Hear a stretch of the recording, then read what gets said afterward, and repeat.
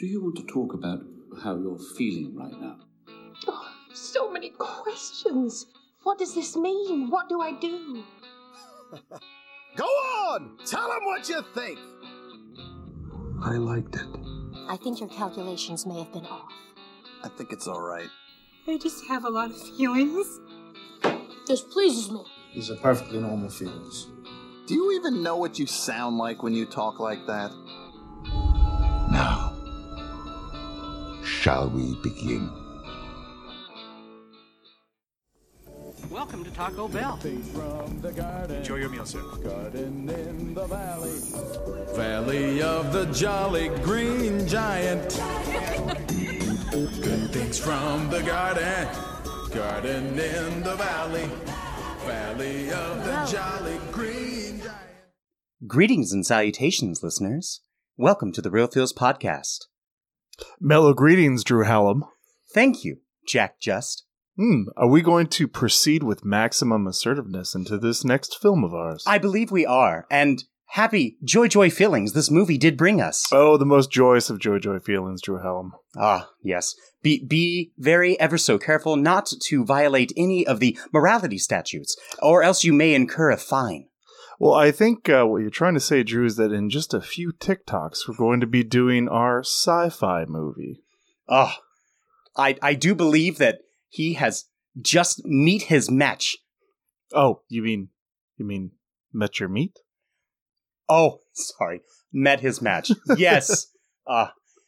Ladies and gentlemen, welcome to the Real Feels Podcast. We bring you joy feelings and new movies every other Wednesday, and here I am joined by my good friend Jack Just, podcast host, and we'll be discussing today 1993's Demolition Man.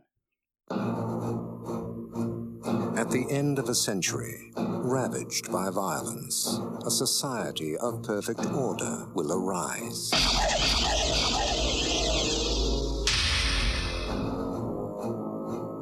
Criminals will be frozen and reprogrammed in cryogenic prisons. The prisoners are ice cubes. Their criminal instincts are being reprogrammed as they sleep. Aggression and deviant behavior will be totally eliminated.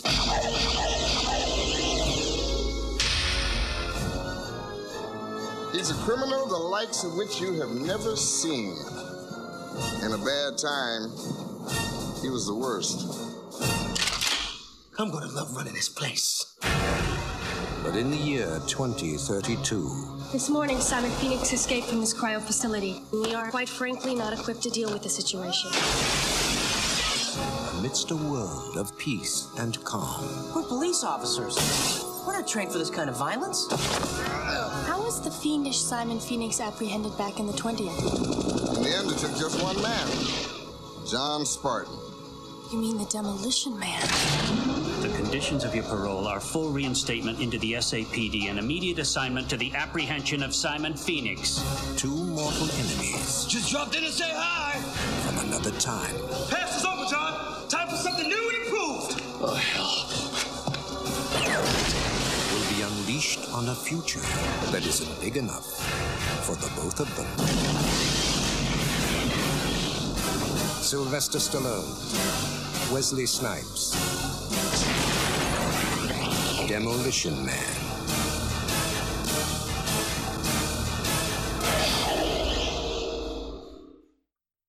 Well, if that doesn't make you want to be well, I don't know what will.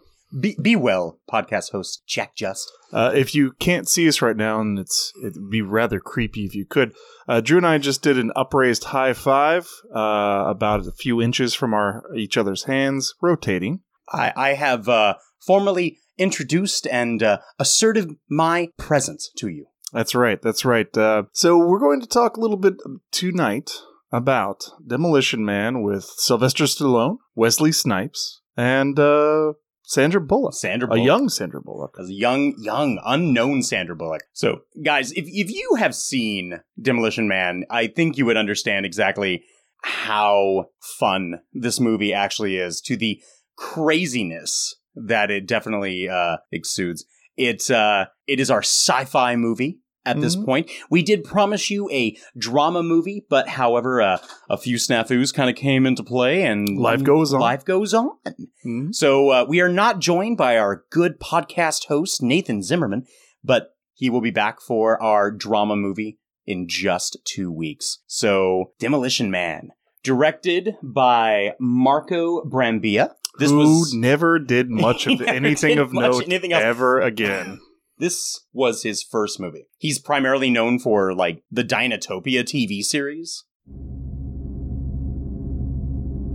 With an avalanche of rave reviews and numerous awards, Dinotopia, the Emmy Award-winning miniseries, was one of the most acclaimed television events in recent history. We got a winner! Now, never seen it. Which I couldn't tell you that I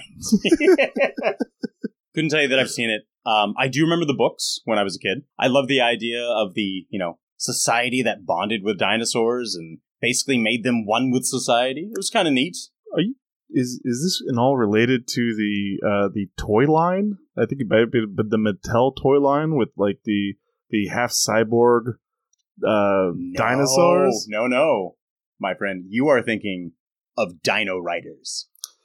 I would actually more prefer to see Dino I Riders. love Dino Riders. That's one of my favorite movies as a kid. That was a fun series. So 1993's Demolition Man, in my opinion, Drew, is, and as Nathan stated, as we were talking about a little bit last night, he said it was like eating dinner, but the entire dinner was just candy and sweets, and that's sort of what Demolition Man is. It's a rated R action flick, but it's really tailor-made for a bunch of adolescent, preteen, or 13-year-old 6th grade boys to sit around watching during a sleepover with some delivery pizzas and some wings and entirely too much caffeinated soda.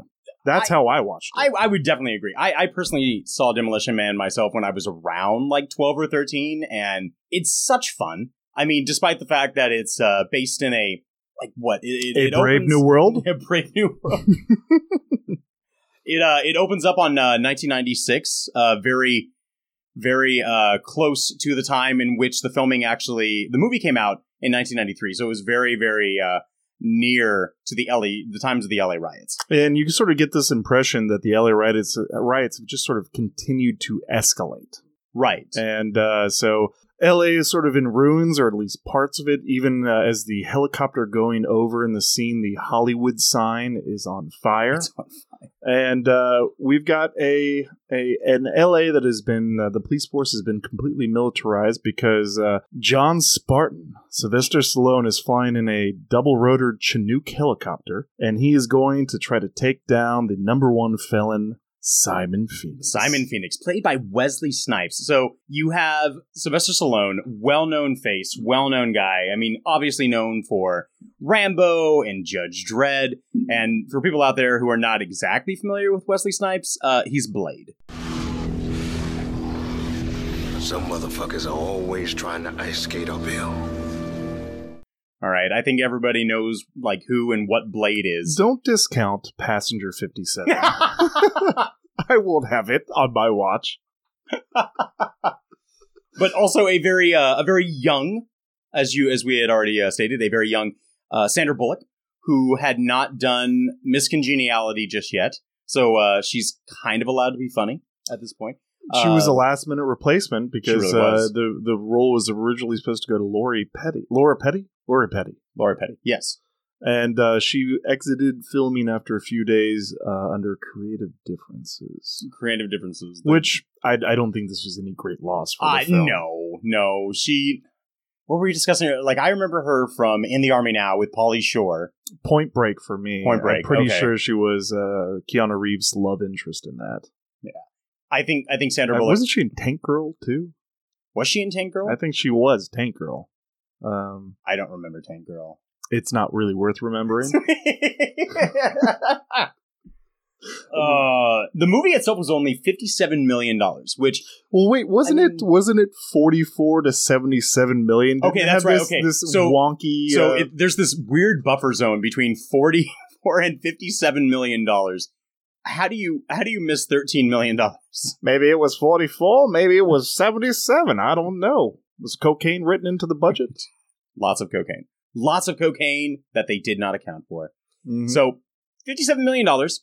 Only made $58 million. It barely. In the U.S. gross. It barely made its money back. But then worldwide, $159 million. Respectable. It's not bad. It's not terrible. I'm sure the bean counters say after we paid for the marketing for the movie, it didn't make any money at all. And I think Sylvester Stallone actually was still in litigation as late as 2010 to try to get back payment and royalties for the movie due to Hollywood accounting. You have an interesting cast where you not only have Nigel Hawthorne, who is playing our antagonist, the Dr. Raymond Cocteau, who basically is responsible for this future utopian society of San Angeles. Mm-hmm. So it's no longer San Andreas. It's the unified districts of San Diego, Los Angeles, and Santa Barbara. That's it. So San Angeles is where the movie takes place, and you have a society where, again, everyone is being well. Joy feelings. Joy feelings. They are non-touching. They don't touch. Sex has been basically outlawed. And pretty much any good food. Any good food. Nothing spicy. Beer? No. Nope. No, because it's bad for you. Hence, it is deemed illegal. Mm-hmm.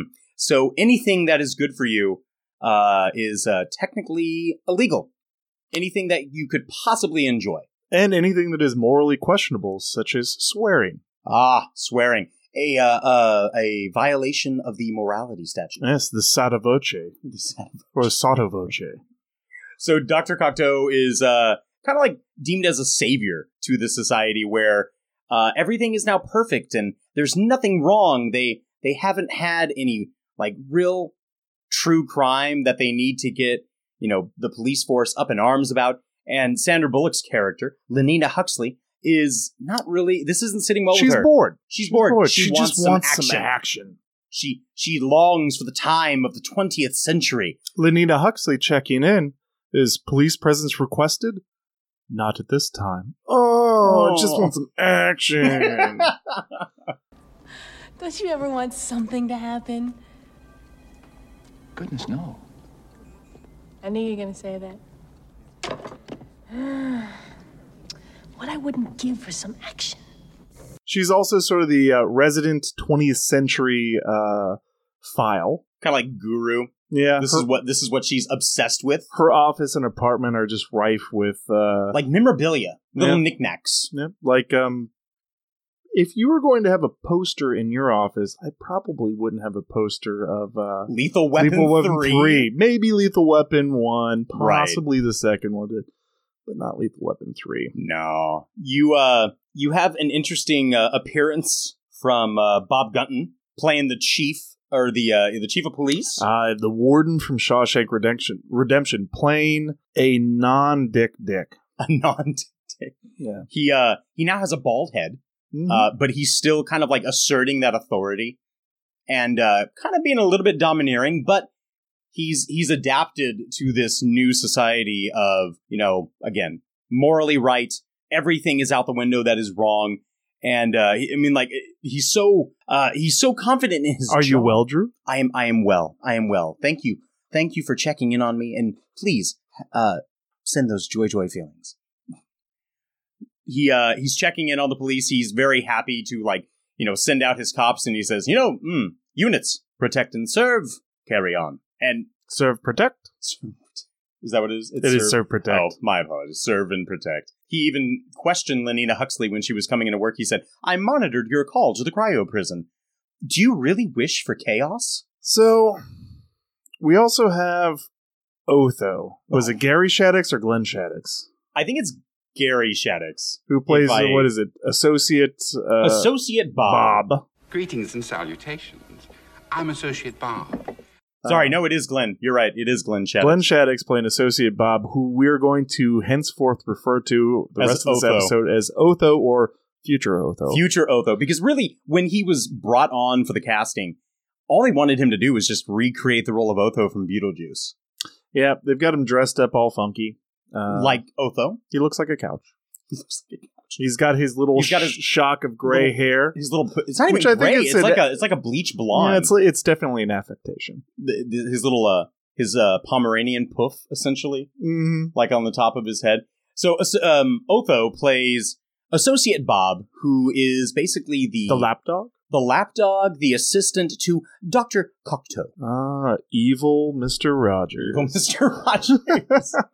You also have an interesting set of characters who are uncredited for the film, and it's one of their very first introductions into the film industry. Aside from doing either like sketch comedy or random TV appearances, you have not only Rob Schneider. He doesn't know how to use the 3 seashells.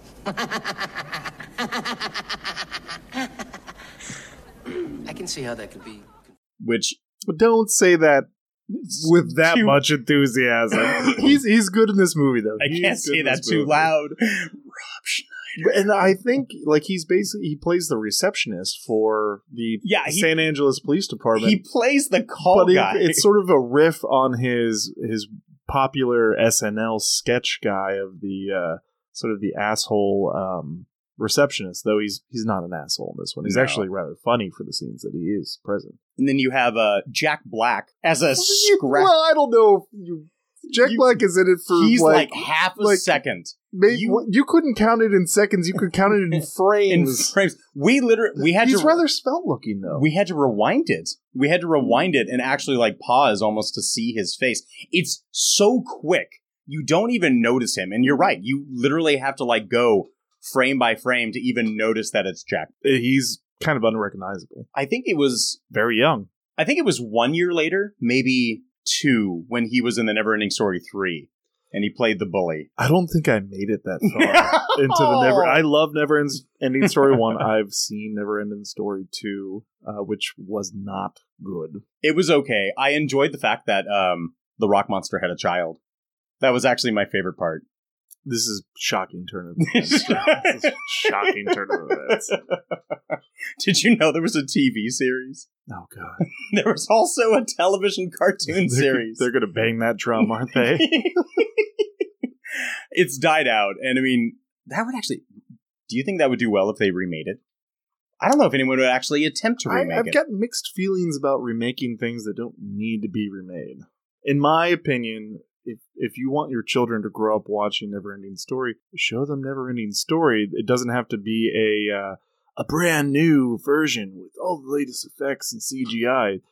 It's just as good, even though the writer of Neverending Story hated the film adaptation. It was my Neverending Story growing up. And, and if it's good enough for me, well, God damn it, it's good enough for you. Whoa, verbal morality clause. Oh.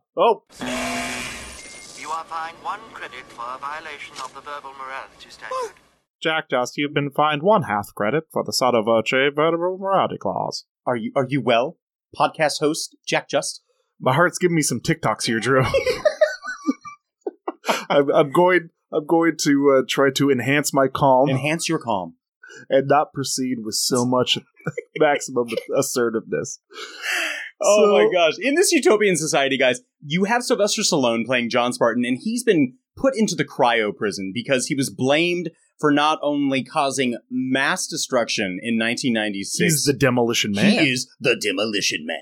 I love the name John Spartan. John Spartan. Like, that's the most 90s action hero movie name out there. They might as well have called him, like, Bobby Kickass or something like that. Jack Just, you've been fined 1/2 credit. Jack Just, you've been fined another credit. Your continuous violation of the verbal morality code has issued me to warrant and alert the San Angeles Police Department. Please stand by for your reprimand. So this movie it's not great, but it ticks off a lot of boxes for me. It's early 90s, so all the setting and scenery is actual sets and scenery, or if the wide shots are matte paintings. But a lot of it's Orange County. Yeah, well, there's no CGI. The futuristic cars they're driving in are physical futuristic prop cars. The only special effects that actually come into play are the bad explosions. The bad explosions and the laser gun. Yeah, that's really it. Oh, laser guns. There's the one at the end where they're cutting them out. Isn't that the future? Where are all the phaser rifles at? John Spartan has been frozen in the cryo facility. This is a essentially, instead of like bogging down the prisons with prisoners, they're frozen in say like carbonite, essentially. Transparent carbonite. Transparent carbonite. They are placed into basically giant petri dishes. Tall petri dishes. Tall petri dishes of ice, which then was filled with goop, and then a single blue orb is dropped into the goop, which then freezes everything in place. And apparently somehow the technology had been advanced so much that they are keeping them alive somehow. Well, it definitely is advanced because when they thawed out John Spartan, he did not have carbonite sickness. No. He was perfectly well to go. A little delirious, but he's ready to go. So in this future, when you are placed in the cryo prison, you are not only there for a certain amount of years, but you are rehabilitated. Yep, suspended animation with rehabilitation. So you have computer chips, essentially, or some type of reprogramming of your brain. So if you are a violent offender, you then have something that is placed into your subconscious to make you a bit more docile. Possibly knitting. I think they stole those little electrodes that they put on his chest and on their foreheads from like a set of Star Trek Next Generation. It does look like those. You know, yeah. the neural stimulator. Yep. Yes. Then the freezing process scene, I think Sylvester Stallone said, was the worst 5 hours of filming he's ever endured in his entire life, because he's basically mostly naked inside of a giant petri dish with a lid on it that they are pumping transparent gel-like fluid into to try to get the right amount of his fear and then the freezing process done. When I went to Universal Studios when I was 13, that was a gift from my parents, for my brother and I.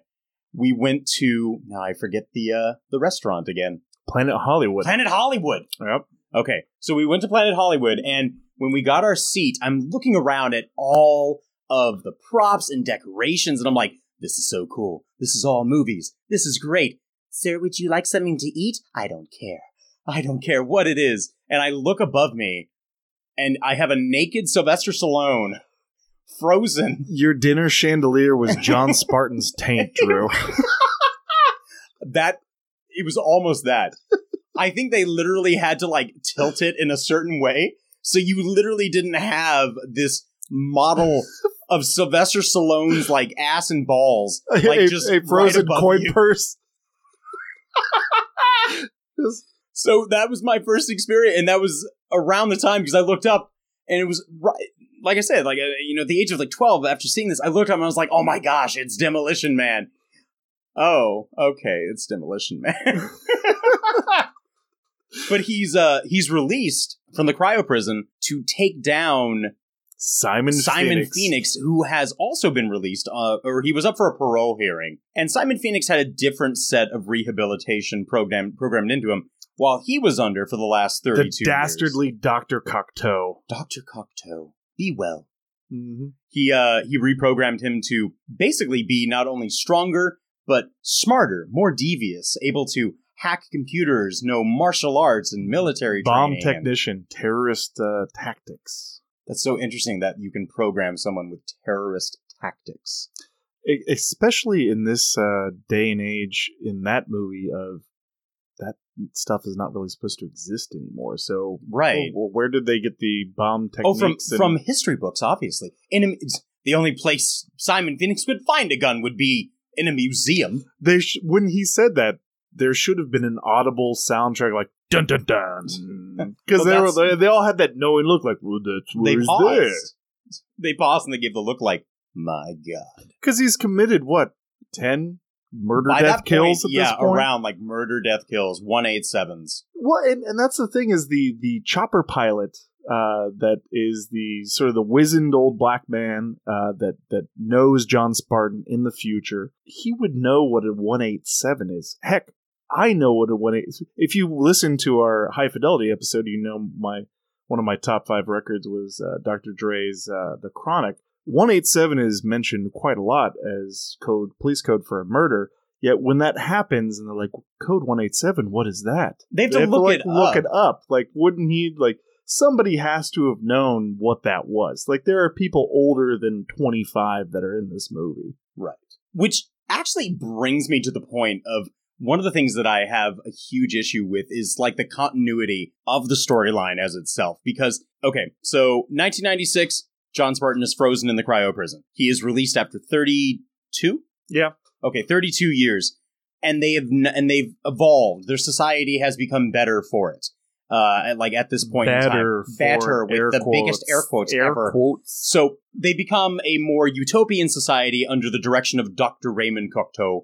And they've not had a murder, death, kill in 22 years. No, they've not had an unnatural death in 16 years. Yes. So at this point, okay, so only 32 years. What is happening to the point where people who are in their 50s do not understand or remember how society was at that point? Or how violent it was. Or guns, or... I mean, there are people who... Spicy food? Spicy food. God, I love spicy They clearly know what the history book is, but you have people even like Bob Gunton, who's playing the chief of police. He understands the history that went on. I don't understand. His character is so dumbfounded in the way that John Spartan is acting, and he keeps calling him like a caveman and a caveman, and he's so like taken back by how his actions are, and he's all like, "No one." Like, you shouldn't be acting like this. You're a Neanderthal. You are from a different age and era. Blah, blah, blah, blah, blah, blah, blah. It's even at the very end where he's all like, but Dr. Cocteau is gone. And the cryo prison is destroyed. How will we live? You're going to have to get a little bit dirty. And you're going to have to get very clean. And somewhere in the middle, you'll be fine. This movie is full of cheesy action scenes. Bad one-liners. It's just a real mishmash. It's a hunka-chunka, Drew, of just a lot going on.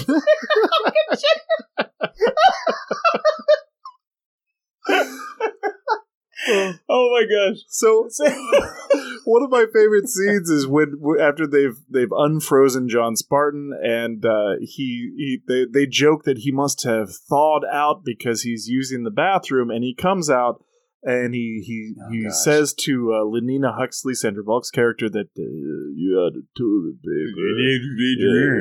paper, and they're like, oh, they used wadded up.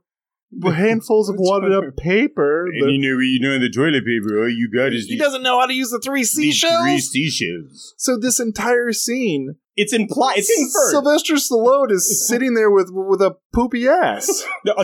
You disgust me. Go on. Podcast host Jack Just, you have been violated the moral morality statute. You'll find 1 half credit. Shit! Oh no! I want another half credit.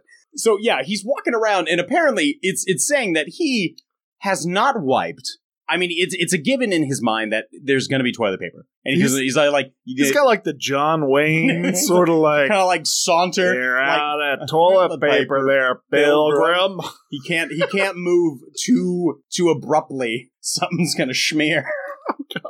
And so the joke that everybody would know if they've ever seen this film, and any fan of like sci-fi or action movies, the 3 seashells. Yes, the 3 seashells, which you never really get a clear. You get several explanations of, but none of them are very, very water. Clear. And even this is the point where Rob Reiner has one of his like 2 funny lines where he just chimes in. Rob Reiner. No, why did I say Rob Reiner? Rob Schneider. Rob Schneider. Okay. Sorry, director Rob Reiner. It's one of his like 2 funny lines where he just chimes in. He's like, "Oh, he doesn't know how to use the 3 seashells." I can see how that's might be difficult. So apparently, in this futuristic society, there's no toilet paper. You have 3 seashells sitting by your receptacle, your toilet, and this is how you clean yourself. Your demolition hole. I'm guessing there's some sort of bidet in play.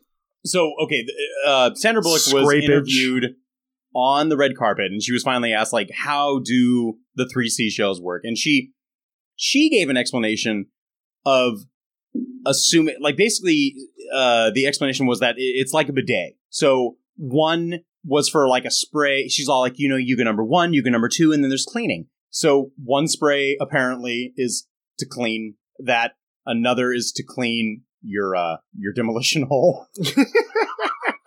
That's a joy feeling right there.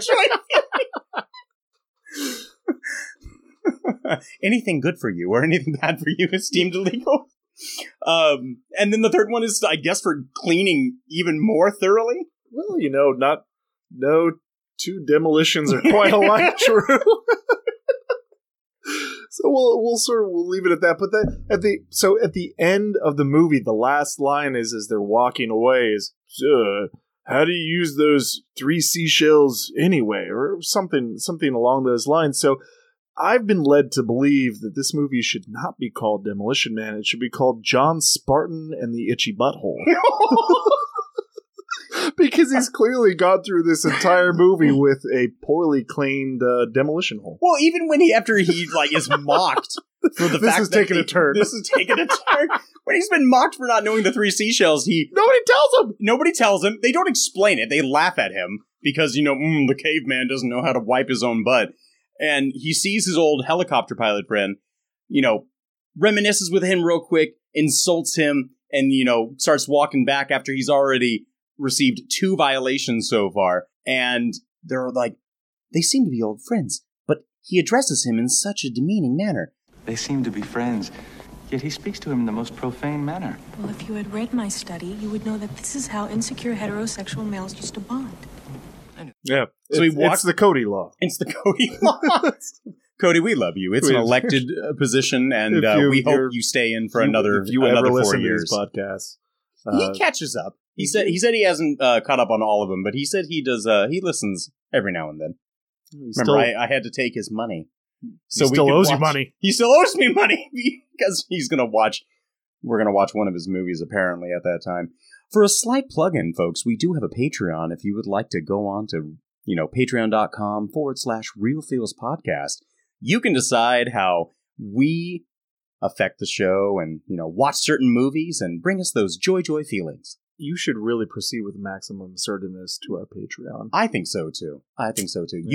You can be getting not only a special handwritten note, a shout out on the episode, some Real Feels podcast stickers, but if you join one of the $10 tiers, folks, you can choose a movie that we do. You can choose a specific genre that we do, which is going to be a nice selection coming in the next year.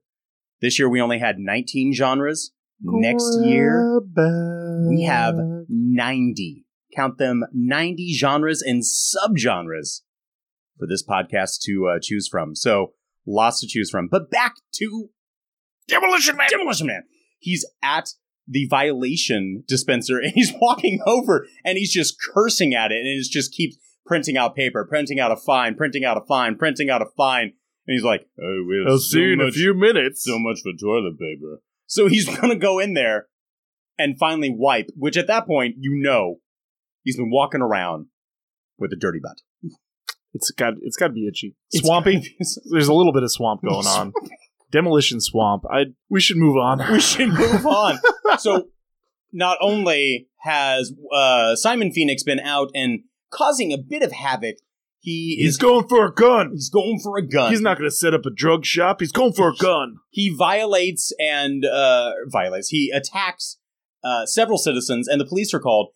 And it's funny because he starts attacking them with all of his martial arts, whatnot, and the police don't know how to handle, some guy who's being this crazy. And they have their little like a little iPad, a little iPad that they carry around. He says ask the subject to lie down prone on the ground with their hands behind their head for criminal, and the computer's talking to him. It's just like, tell maniac to lie down with hands behind his head. Simon Phoenix, lie down with your hands behind your head. And he's all like, what? No. Repeat the same line and then use the words or else. Simon Phoenix, lie down or else. At that point, it's like Simon Phoenix turning around going, the fuck did you just say to me? You call me chicken? You call me yellow? And again, I think he was triggered. He was definitely triggered. More violence ensues. He's kicking in car windows. I think he killed a guy when the graffiti remover, the shock value of the graffiti remover. I'm convinced. I didn't look it up this might be an after show lookup, but the last cop that he fights, where he's sort of like, "Oh yeah, put your hands up, come on." He does the ole. I think he was one of the Joker's henchmen from Batman, the Michael Keaton Batman. Was it? Where the Joker goes into the art gallery and slash it up. I think I'm 90% certain, but Simon Phoenix, I think we would both agree. We talked about a little bit. Definitely has these Joker tendencies. He's sort of like the Joker mixed with a maniacal Daffy Duck. You're despicable.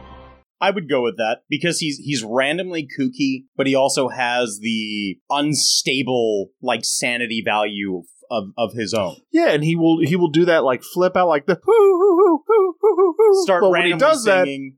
But when he does that, he kills people. Right. He just doesn't bounce around a room. Exactly. So now, not only since gasoline is no longer good for you, so the cars don't even run on gasoline. Combustion gel. They run on capacity gel, is what it was called. So he takes. The cops also don't have guns anymore, people. They have things called stun batons. Yeah. And so basically, it's a better society. I guess you could still beat people with the stun baton, but you walk up and there's a button you can press, and essentially it sends out an electric shock that I guess could knock them unconscious. See, eventually does. That would have been a cool scene, is if all these guys have guns that John Spartan is going up against later on, and he just takes down a group of them by sort of beating them senseless with the stun baton. The only time he uses it effectively is to knock out Lenina Huxley before he heads to the cryo facility. Oh, no. Remember, he does test it when they go into the museum. Yeah, but again... Yeah, you're right. It's just making the noise. I think it would have been cool if he had taken this sort of crappy weapon that he's given and sort of made it his own. Oh, actually beat the crap out of them with it. But it's just sort of a punchline for him. Yeah, because the cops don't even... They have the stun batons, but they don't really necessarily know how to use them. We're police officers. We're not trying to handle this kind of violence. Which is why they unfreeze John Spartan to begin with, because they are all... The entire department of them, and apparently the combined departments of San Los Angeles are not enough to take down one man. As John Spartan said, unfreeze a maniac to go after one. I like how each time we do our Sylvester Stallone impressions, we have the lips going. You have to. You do the Adrian. Yeah, even kissing, I was a good kisser. You have to adjust your face to make it try to self-paralyze half of it. Jack, do you have Bell's palsy? No, I'm just doing my Sylvester Stallone here. Leave me be. Leave me alone. I will not be judged by you. So John Spartan. Yeah. So and in this scene, we get a little bit of a glimpse and insight into why Simon Phoenix has been prematurely thawed out. And he suddenly has all this training and all this stuff is because he's been thawed out on beloved purpose. Dr. Cocteau. Yeah, which they don't really make too much of a mystery. It's it's a mystery for 10 minutes, and then... Right. He's unthawed to take out a man named Edgar Friendly. Mr. Edgar Friendly, who is basically the leader of the Resistance. It's a group of people who live in the underground who don't want to abide by this, perfect, the scraps. This perfect world. They're called the scraps. Yeah. So, they don't want to abide by it. They want to live how they are. They want to drink. They want to go out and cuss and cause havoc. Why couldn't they have moved out into why do they have to still be in San Los Angeles area? Why do they have to live underneath the city? Which apparently is a forgotten area, but still holds true to pipeworks and everything that still needs to be managed for the city to be working. Not to mention they all are dressed like they came off the set of Road Warrior or Fury Road, Mad Max Fury Road. That does anger me a little bit. One lady cooking the rat burgers. She looks like Frida. A rata? Oh, one cervezas. How are you gonna pay? Oh, he hands her a Rolex, and she's all like, "Oh yes, Rolex." But so the Rolex pays for one beer. Yes, you beer and at least a Rolex. got a 6-pack and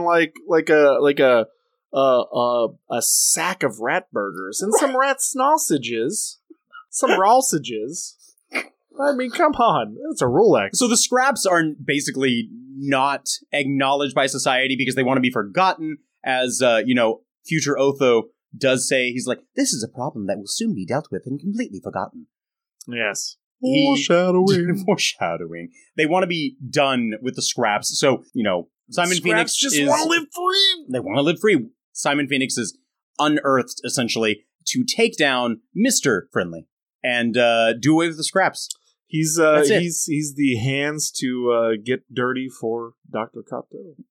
Right. So, but Simon Phoenix is realizing soon that after he raids the armory exhibit at the museum, that he can't kill Dr. Cocteau. Dr. Cocteau has taken the precaution to basically put inhibitors in him so he can't do damage to him specifically. I like the couple of scenes where he's with Simon Phoenix, and Simon Phoenix, he points the gun at him. He's he tries to psych himself up, I can shoot him this time. I can really do it. I can really shoot him. Damn, can't do it. Why? So, I love the museum scene because he can't get a gun anywhere, and they already established that the only guns are really on display in the Hall of Violence. It's like a video game. They go into this, he goes into this museum. Now, any museum I've ever been to that features firearms, it doesn't also feature large stocks of ammunition to go with these firearms. But this is a piece of history, Jack. This is something that they are all acknowledging. This really bothers me, Drew, because in this era, guns and the ammunition is a finite resource, but they are face-off shooting and not hitting anything the entire movie after they get the guns. And so many bullets. Do you realize that the only person who... Okay, two people are actually shot in this movie. You Dr. Cocteau. Dr. Cocteau and the one scrapper. Yeah. That's it. Out of, easily... Thousands? Yeah, probably 1,000 bullets are fired. And phaser photon energy rounds. That is powered up. And so Wesley Snipes goes into the Hall of Violence in order to check out some of the armory that is being left out there. You are now entering the armory exhibit. And he comes across one of the patrons as he tries to break into the exhibit getting a gun. And the guy's like, hello, what seems to be your boggle? What seems to be your boggle? It's like, my boggle? My boggle? My boggle. How much do you weigh? I gotta give Wesley Snipes, he's not the best of actors, but he plays this part damn well. He does. It's a craziness that he kind of draws upon that is... all the range of emotions. Right. And you don't get tired of it. Mm-hmm. You almost get tired of his, again, the cheesy one-liners that are throughout is mainly the fight scenes. Where he's shooting at John Spartan. He's all like, Simon says, die. Simon says, go away. Yeah. So he eventually gets weapons out of the Hall of Violence while coming across John Spartan. They have a great fight scene. They have a great fight scene where he's all like, who's that voice? Spartan? That you? Man, they'll let anybody into this you century. Have to get my piddly ass. Podcast host Jack Just, you are fined one morality. But one of my favorite lines is when they have an exhibit in the museum of old Los Angeles before the big earthquake of 2010 that supposedly the big killed lots of people. But the earthquake. There's a car down there. There's apparently a fire hydrant. That's still connected to a water main. But then John Spartan gets knocked behind the car, and there's just a small television there that John Spartan grabs and starts whipping at Wesley Snipes, going like a ball and chain. Yeah, you're on TV. But he doesn't hit him with it just once. No. He's using this TV as a morning star. I almost wanted to see the brand of the television that he's hitting him with is all is that a Zenith? I haven't seen a Zenith. Samsung. Wow, that's good craftsmanship. That stayed together, didn't crack once. But it's what the movie is. It's a satire on all of the 80s action films that came before it, where it's so cliche. They fall down, they're in this scene where they're going to fight each other, yet when they fall, Simon Phoenix hits the car. When John Spartan falls through the glass and he goes down there, he's perfectly in cover. Or when John Spartan puts his shock baton in the water, and he shocks Wesley Snipes, it just helps Wesley Snipes vault like shock thrown out of the water onto the car where his weapon conveniently is and he shakes it off. He's like, ooh, that hurts. So this movie was released in, I think it was October of 1993. Another maligned movie that is a favorite of mine was released the previous summer, which was Arnold Schwarzenegger's Last Action Hero.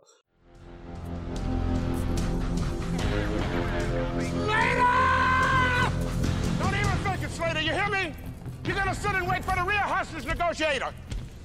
God damn it, Jack, I'm driving myself clear!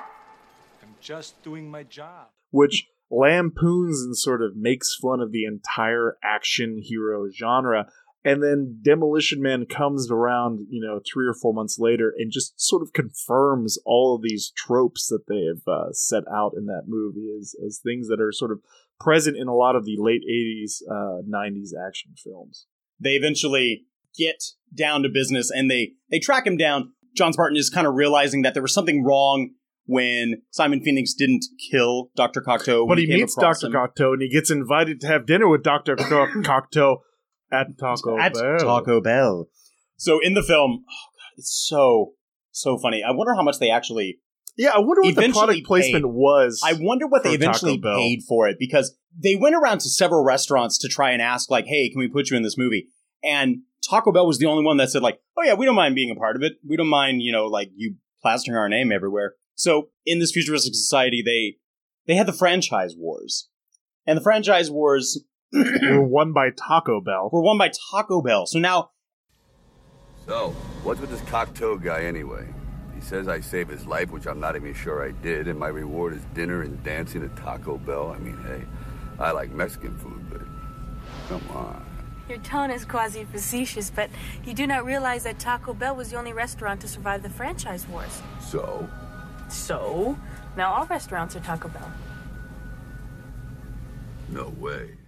Fine dining, Taco Bell. Fast food, Taco Bell. Mm-hmm. Late night snack, Taco Bell. Family dinner, Taco Bell.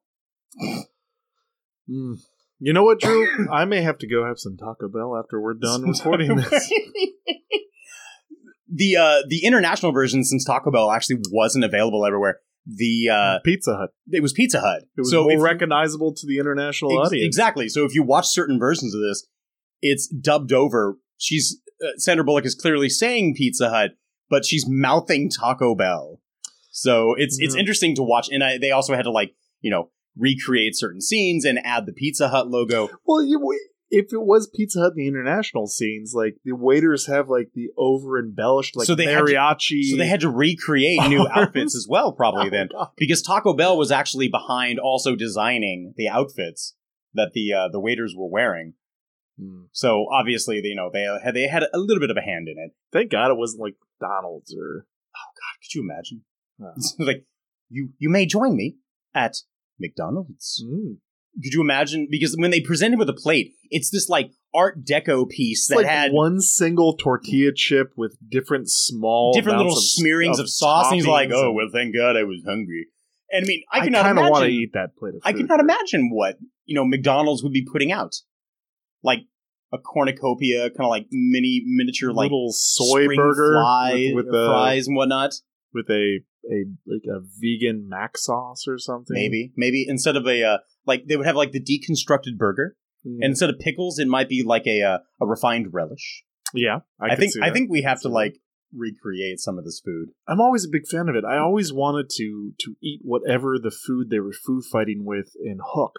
I always have a thing about watching movies and the stuff they're eating, especially some of like the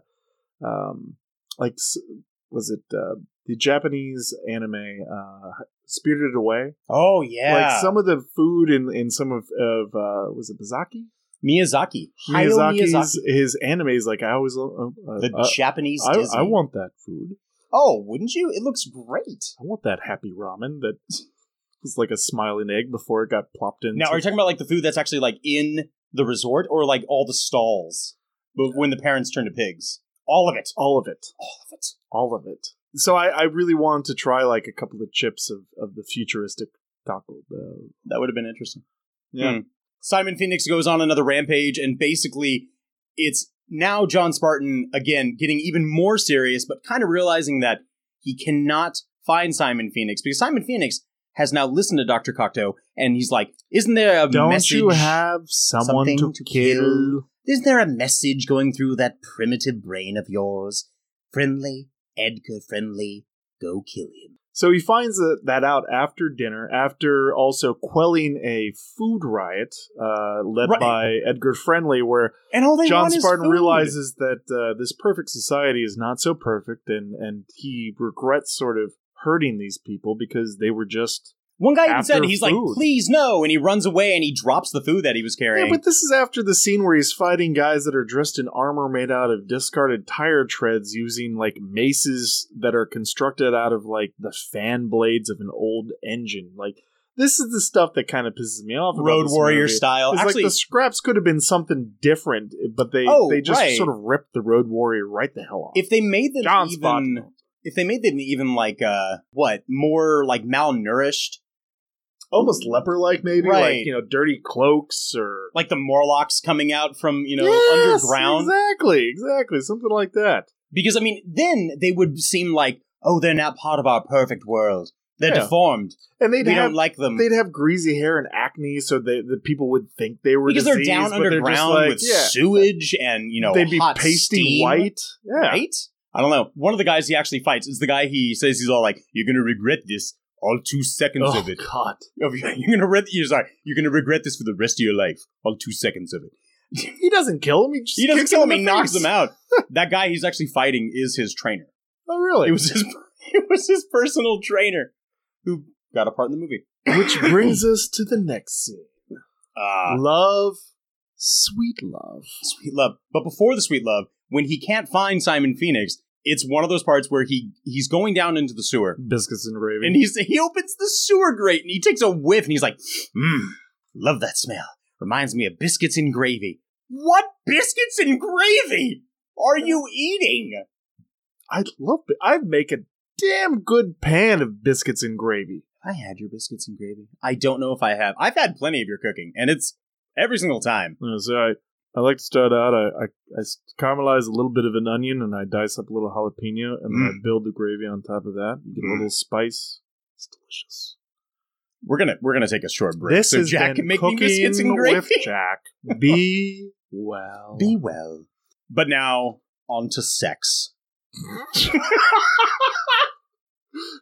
not the fluid transfer, you sick bastard. You are fined 1 credit for a violation of the verbal morality. Podcast host Jack Just, you are violating one morality statute, a half credit. Not even mouth fluid transfers. That is completely outlawed. Not even kissing? Damn, I was a good kisser. I apologize for my Sylvester Stallone. So, sex in this society, one, you have to have a license, not only to have kids, which, personally, might not be a bad thing in some cases in our world today. I agree. Honestly. But they basically turn sex into, cybering with a bonus. It's called what does she say? Ver-sex or ver-coupling? Yeah. So they both wear these helmets, like headgear that they put on, which mentally connects them. Mm-hmm. And it takes them to a place where it seems both like a techno rave. But she comes out with this. She puts on Love Boat, which and she puts on this silk kind of like kimono-ish robe. She comes out with this large silver chest and puts these headsets on, and then sort of nonchalantly throws Sylvester Stallone a cum towel. Like, here, you'll need this. And he's like, what? Like, I don't understand. Because he was really excited. He's been frozen for 32 years. He checks his breath and he's flexing a little bit. John Spartan, I understand that there's a direct connection between violence and sex, and I would like to ask you and be so forward if you would like to have sex. He's like, with you? Now? Right? Yes. Sure. Which it didn't take him long, Didn't take him long. Not only has he realized that his wife is dead. Yeah, might as well. He's all like, oh, she died.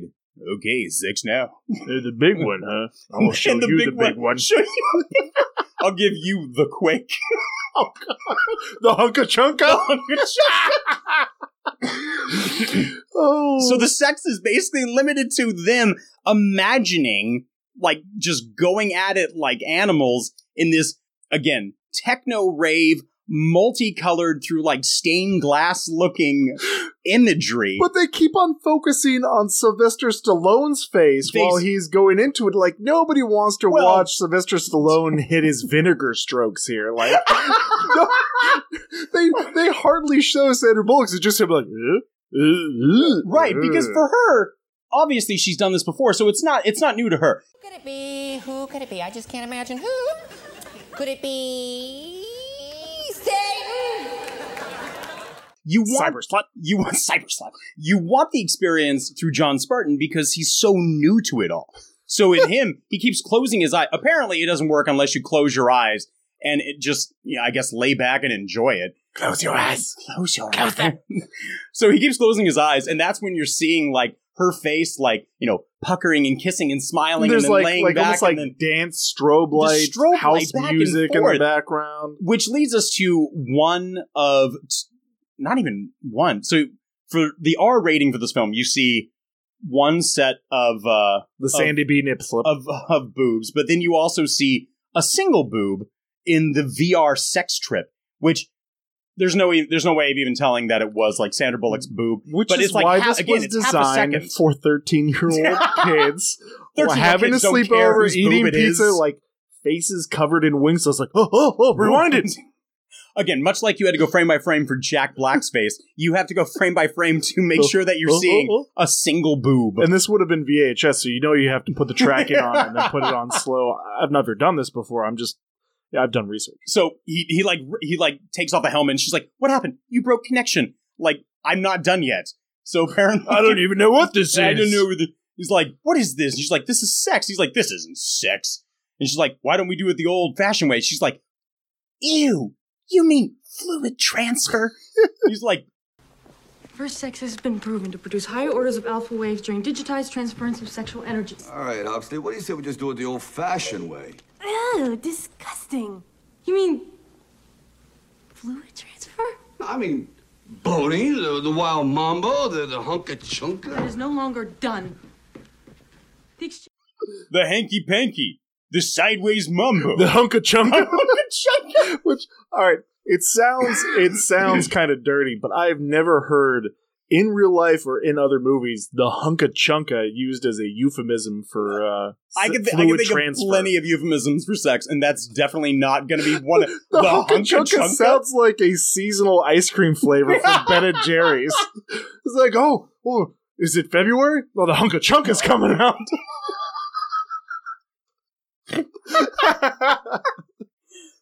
So she's disgusted at the idea of, like, actual sex, and God, now I pity this society. And even kissing. I was a great kisser. Which, oh my God. Okay, so no actual sex, no form of, like, intimacy that's actually touching, which, damn, God, I mean, too bad for this society, I guess. Which leads us to a very direct change in all this, where he goes back to his room after getting No. Hold on. I want to cut in right there. It's almost too pertinent for, like, today's society and recent events that have actually happened, where he's going up to her and he's all saying, like, "Well, I was a good kisser," and he, like, leans into her and she, like, goes back and he's like, "What are you doing?" He says, "Breaking the law." And he's gonna go in and kiss her, and she's like, "That is not consent. That is not consent." I watching it again last night, and, like, him going in for the kiss, and she's like, breaking the law. I'm thinking to myself, oh my gosh, it's so poignant for today. Yeah, and exactly. Then she bids him farewell to get out of her perfectly 90s... I bid you good day, sir. Get out of my apartment. My perfectly 90s style apartment. I think she points, doesn't look at him, and stomps on the ground at one point. I want you out. But I have muffins in the oven. Go home! Go home! Go home! I don't have to take this. I'm going home. But so he goes back to his apartment. He puts in the data little mini laser disc that he got from her, which he requested. Yeah, which he sees that Simon Phoenix does not shoot Dr. Cocteau. And while that's loading up, like, he gets a video phone call from a very busty, very fit, very naked woman who's on the screen for a couple seconds. A Playboy bunny back in 1993. I believe it. Right. But again, this is random. a movie made for 13-year-old boys during sleepovers. This is to have that. This is not that nudity that two has seconds of like full frontal nudity. Exactly. And it's so weird because I guess she's calling some guy and she's like, Martin, I was thinking, I'm sorry. But it's so out of character for the entire setting of the movie. Like, there's a lot of modesty going on. There's no physical touching. Everybody has clothes that are, like, completely covered. Even normal citizens have these, like, full coverage in gowns and kimonos, which I guess in this future, the ozone layer has depleted so much that they need full coverage in order to go outside. Yeah, but it'd be like me FaceTiming you and you're like, Jack, and sorry, Drew. I just got out of the shower. I just had to call and tell you. I had a hunk of chunker earlier and I had to clean it up. Let me dry off. Let me put you down on the ground right there. Oh, no! Wait, I thought we did horror movies last week. I don't need the upskirt! This podcast is brought to you by the Morality Statutes. And Taco Bell. Home of the meats. Arby's. I know. We have the meats. So, Dr. Cocteau was eventually finished off by Simon Phoenix, who he has him raise and unthaw like more criminals. We need 5 or 6. We need 5 or 6 guys. None of those New Yorkers. They're too uptight. And Dr. Cocteau apparently doesn't take the precaution to instill the inhibitors that he had put in Simon Phoenix. So he passes the gun to Jesse Ventura. Future governor. Jesse Ventura. Jesse Ventura. And Jesse Ventura shoots Dr. Cocteau. Which Jesse Ventura was supposed to have a much larger part. There was supposed to be a one-on-one fight scene between him and John Spartan, because Jesse Ventura was in possession of the key that John Spartan needed to get into the inner sanctum of the cryo prison, which they show John Spartan just sort of suddenly has it in his possession when he gets to the cryo prison. But there was supposed to be an entire death match, which, Jesse Ventura I remember from Predator, and I recognize him now, and it seems like he was sort of underutilized in that movie. Right. It's an interesting set of editing that went into it, and now Dr. Cocteau is gone. Simon Phoenix basically decides with his help League of Evil. His League of Evil. And the help from future Otho. Mm-hmm. I love his line after he kills Dr. Cocteau is killed. He goes over to future Otho and he says, "Now, what are we going to do with you?" I am an excellent associate, sir.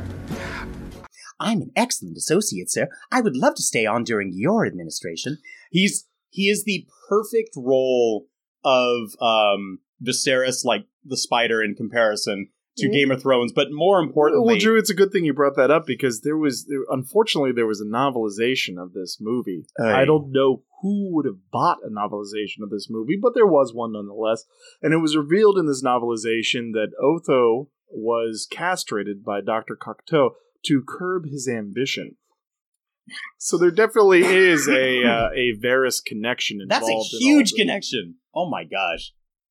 I apologize, guys. I'm getting over a cough thing. So if I keep coughing, I dreadfully apologize. Drew Hallam, you've been fined 1/2 credit for the verbal sickness clause.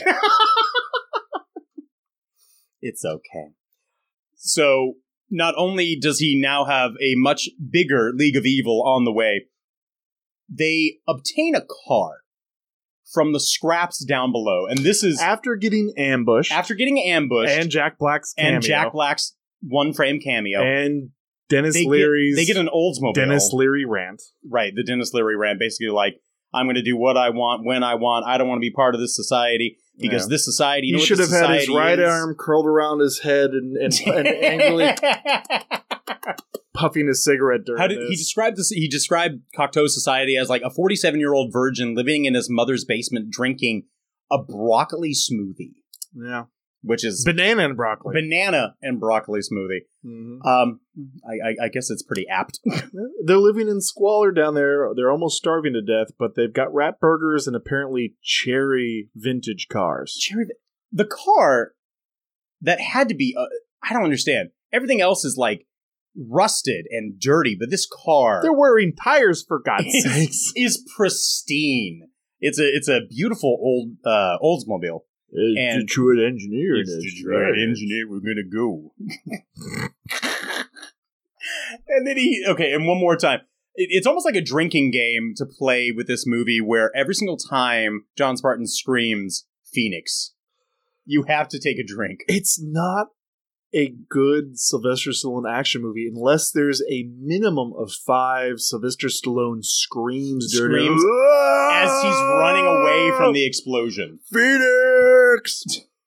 Or one of my favorite very 90s movie tropes is when they're in the cryo prison during the showdown at the end, and he leaps out behind cover and does the sideways double handgun. Because kind of like in Hot real Fuzz. life, if somebody did that, they just get shot immediately. Right. But then again, this is Demolition Man. Nobody gets shot. Nobody gets shot. Only 2 people get shot. Yeah.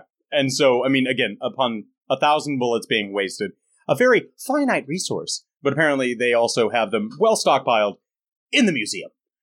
So they go back to the cryo prison. Is it like a bad video game where like they keep going back to the museum to like re-up on ammo? Like there's just piles of ammo sitting there.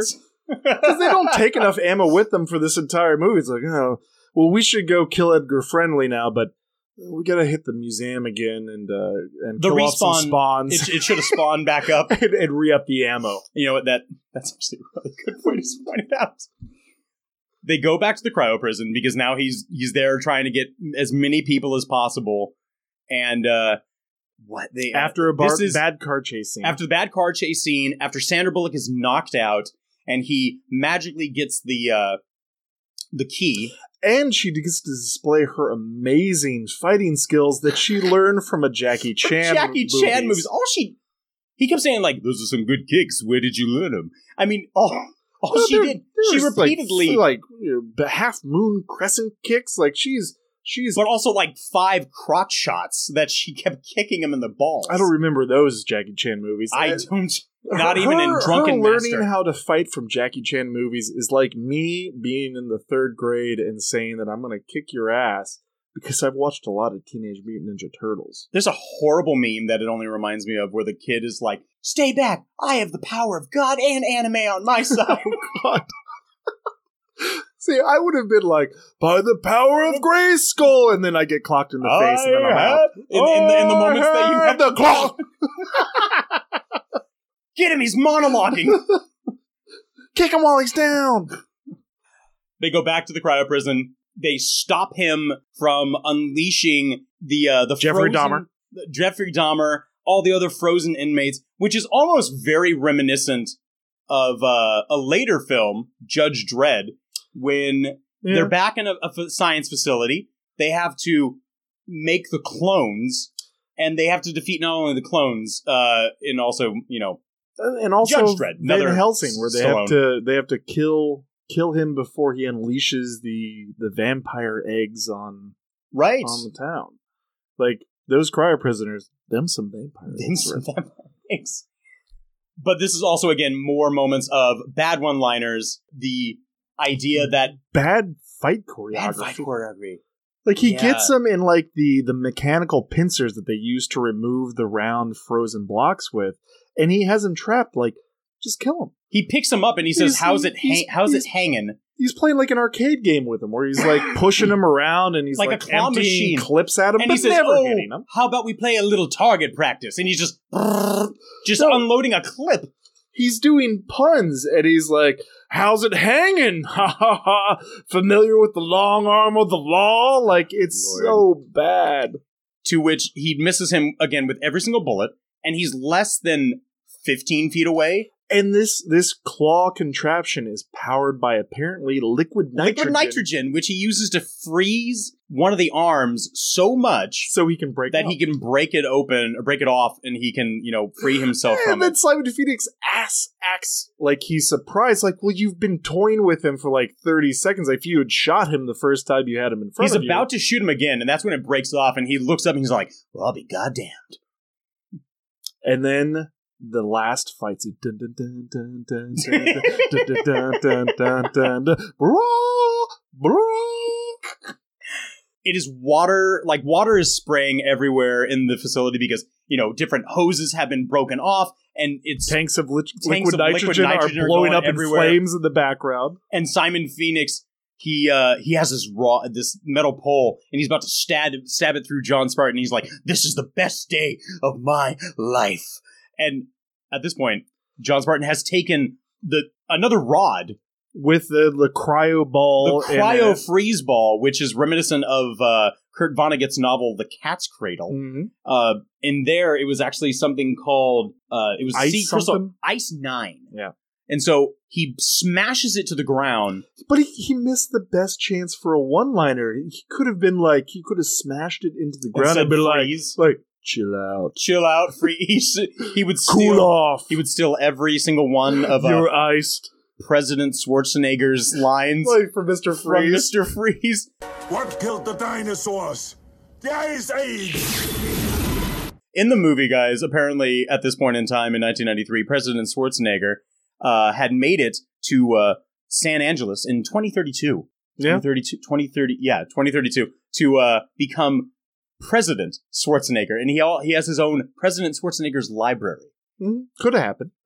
In real life. Things. He could have stolen Schwarzenegger's cheesy lines from being Mr. Freeze. So the cryo ball is released because Simon Phoenix is covered in moisture.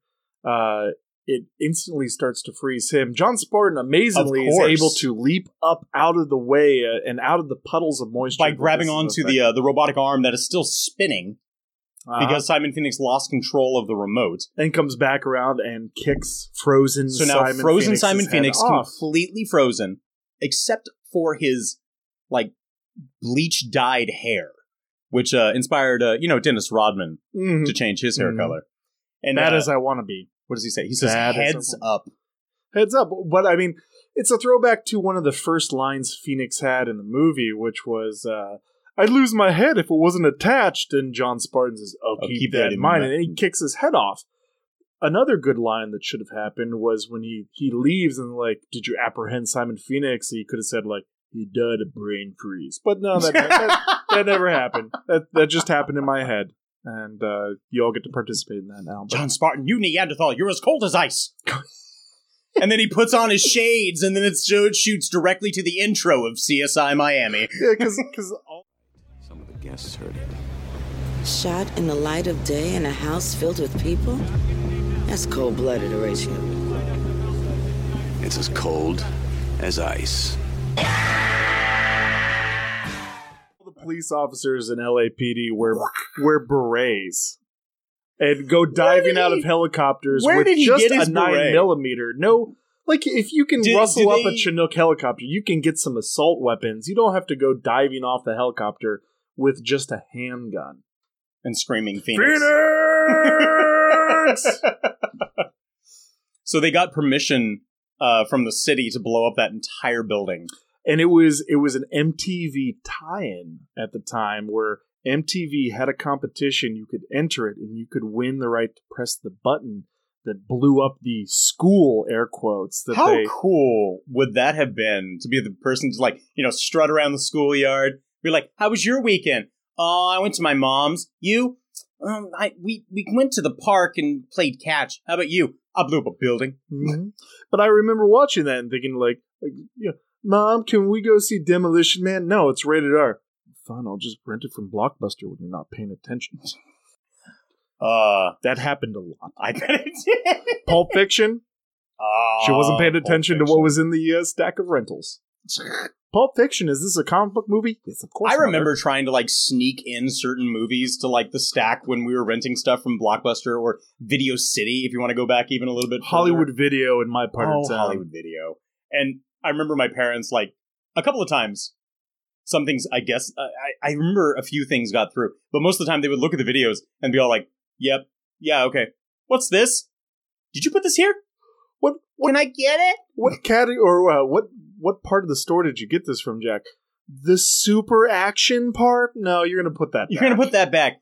I went to the room and it had lots of hanging beads and you walked into it. It was still Blockbuster Video, but super action was all of the titles had some sort of bikini or busty clad woman that was hard kills or Barbarella? Yeah. Pamela Anderson? Barbarella, yeah. Or wasn't... No, wait. Barbarella was... Wasn't that Barbarella? Barbed Wire was Pamela Anderson. That's Barbarella was the 60s, 70s minx Fonda, Jane Fonda. Okay. In like her ice... What was the one where Pamela Anderson was Barbed like a Wire. cop? Okay, so I was half Which right. she got the tattoo of it on her arm, and I think she got it taken off years later. She got that It's not like I taken know care a of lot along about with, Pamela what, Anderson. Hep Shut up, C? Drew. Odd. So they eventually, we have a resolution. You have the resolution. You have to wrap it up. You have not only Edgar Friendly coming terms with the chief of police, basically, what are we going to do? How will we survive? Well, you're going to get a little dirty, and you're going to get very, very clean. And this is another part of the movie where things could have been different, like the Jesse Ventura fight scene is standing next to Edgar Friendly in this scene is a young woman who is actually John Spartan's daughter. Which was part of an original script, and he was she was completely cut out of the He was movie. supposed to reconnect with her. During the ambush scene in the underworld area, you can see John Spartan protecting a woman. He's like her in the saving corner. her life, yeah. And that, again, that's his daughter. And so, yeah, it could have been a little bit of a different movie. Laura Petty taking over for Sandra Bullock. Steven Seagal as John Spartan or as Van Damme wanted. No, Steven Seagal was supposed to be Dr. Raymond Cocteau. Really? Yeah. He was well, the supposed hell to be... I would like to see He's that. supposed I to thought be the he was villain. Be the, Jean-Claude Van Damme was supposed to be John Spartan. Who was going to be Simon Phoenix then? Was there a Simon Phoenix? Oh, wait, sorry. My apologies. Steven Seagal was supposed to be Simon Phoenix. See, Jean-Claude Van Damme was supposed to be John Spartan, and then they both said no because no one wanted to play a villain because they hadn't decided on who was going to play the role yet. And eventually, even for Simon Phoenix, it was supposed to be Jackie Chan, which would have messed up all of her lines about learning how to, like, kick. They would have to rewrite that. But Jackie Chan didn't want to play a villain because it would have sort of ruined his persona of always being the good guy. I don't think and sort of comedic. He's never actually... No, he's never played a bad guy. Yeah. Yeah. I mean... That's why he turned it down. Yeah. Okay. So they sort of threw him that reference as a bone. Yeah.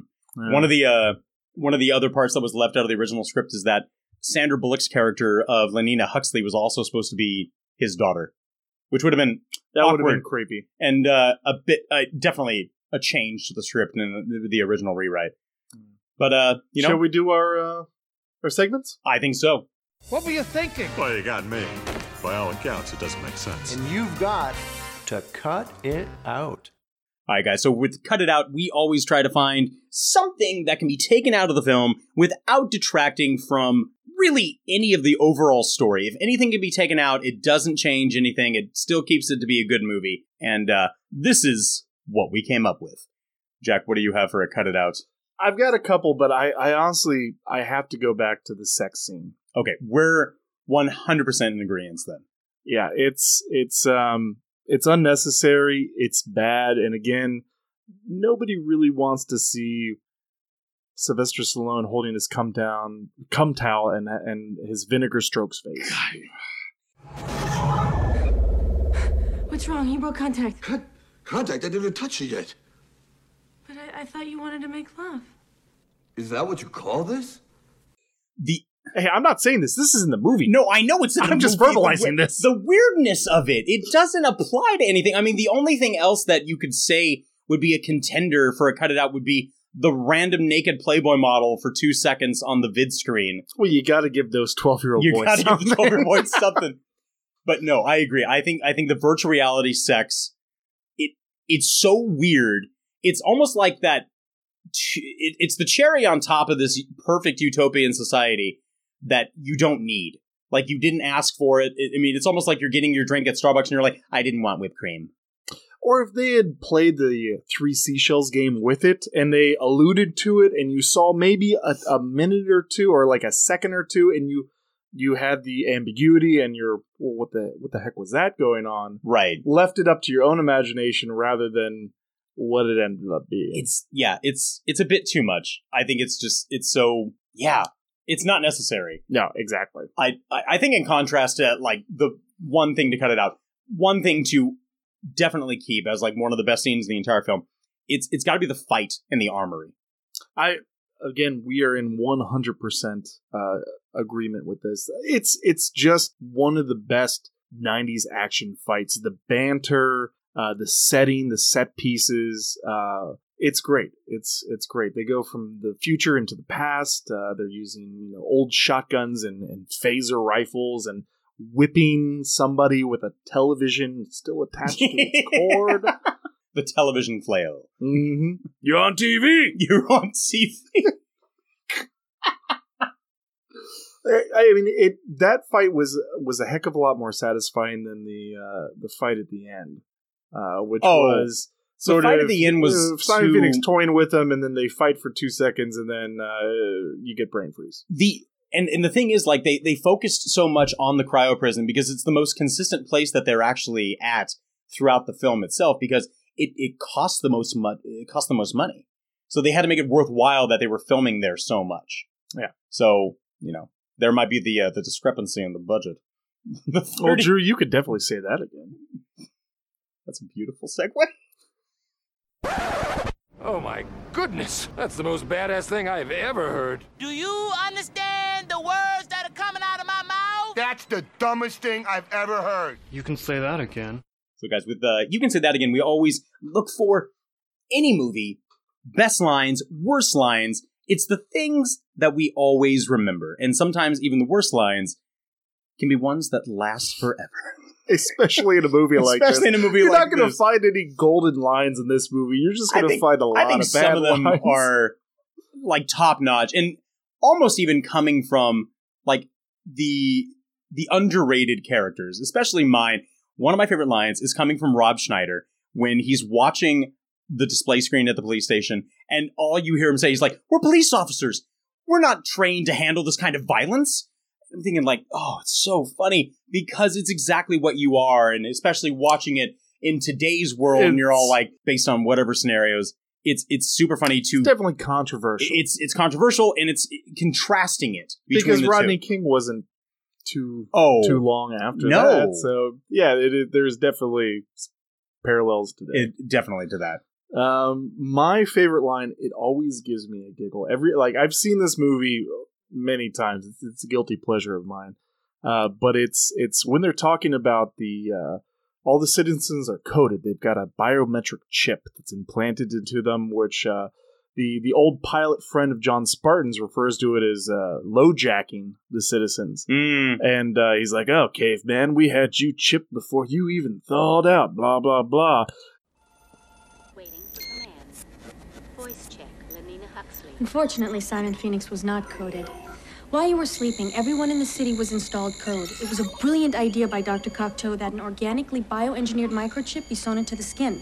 Sensors all over the city can zero in on anyone at any time. I can't even conceive a visual of what you police officers did before it was developed. We work for a living. This fascist crap makes me want to puke. What do you think you're scratching, caveman? You really think we'd let you go without control? Your code was implanted the second you thawed. Why didn't you just shove a leash up my ass? That is one of my favorite lines.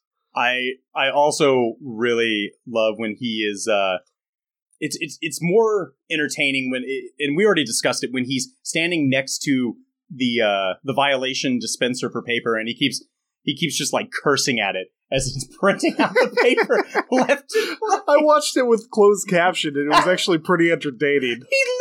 He says duck fucking. I knew that. Thanks a lot, you shit brain. You are fine. John Spark, you are John Spark. John Spark, you are fine. Twice credit for repeated violations of the verbal morality statute. So much for the seashells. See you in a few minutes. But again, which I know for a fact, if I'm ever texting and I just like slap in, an F-bomb into a text message, it autocorrects to ducking, and I'm like, how many times have I said ducking, phone? Stop it. Well, again, this is not Demolition Man. This is Swamp Ass with John Spartan. Because he never learned how to use the 3 seashells. Oh, God, the 3 seashells. Was that your worst? That was not my worst. Honorable One of my worst mention? That's like an honorable mention. Do you have an honorable mention? Honorable mention would be we already went through the Hunka Chunka. But it's when John Spartan's in a runaway car. It's going to crash. And it's flying up in the air, and he's like, "Break!"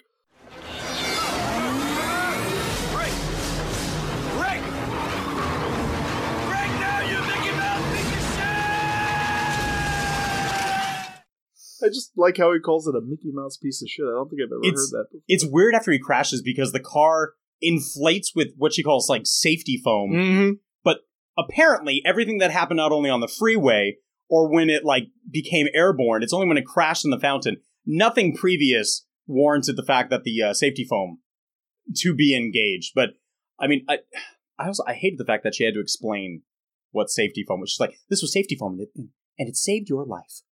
I mean, that's a stupid thing to have in the movie as well. But it almost comes down to like the cheesiest of redundancies for the worst line for me. When at the very end he repeats the line from the beginning of the movie, and he does the whole like, "Is it cold in here? Or is it? Sorry, is it cold in here?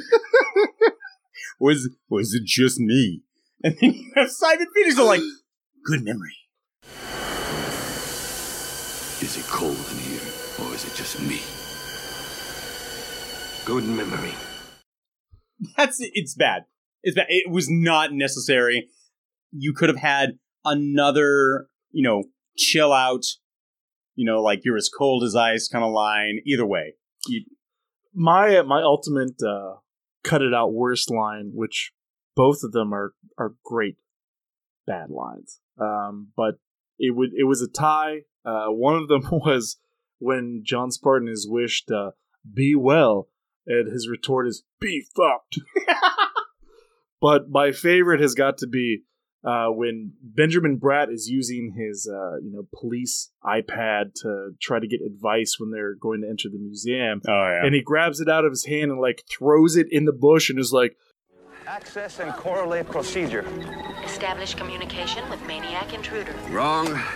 Hey, Luke Skywalker. Use the Force. Oh, dear.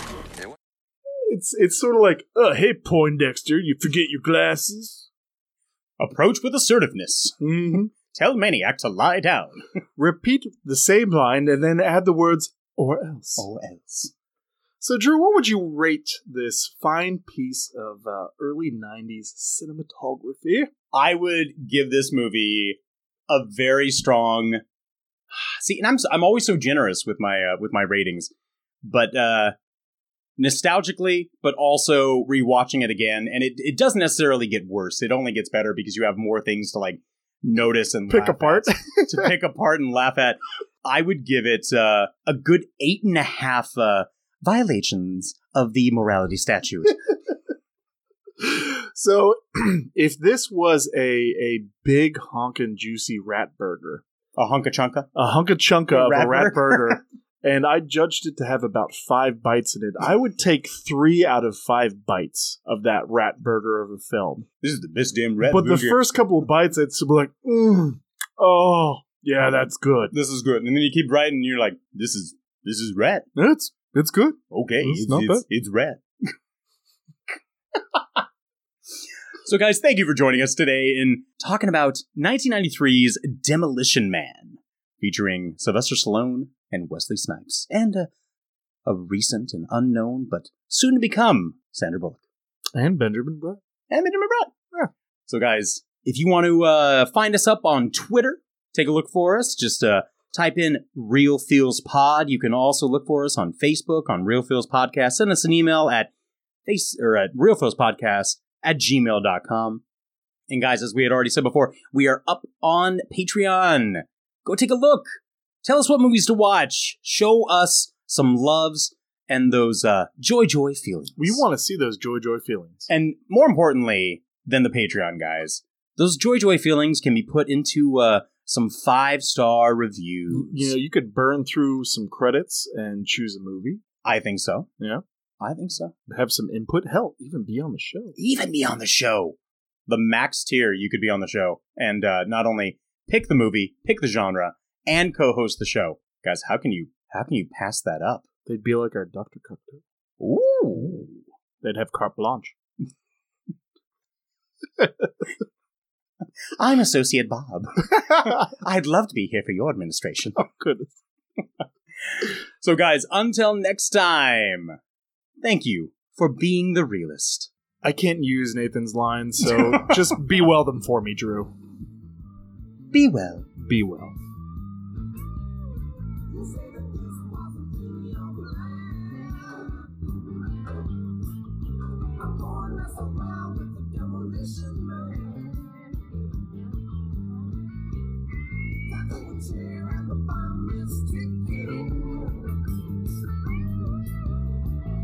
Situation was not of your making. You say that this wasn't in your plan. I'm going mess around with the Demolition Man.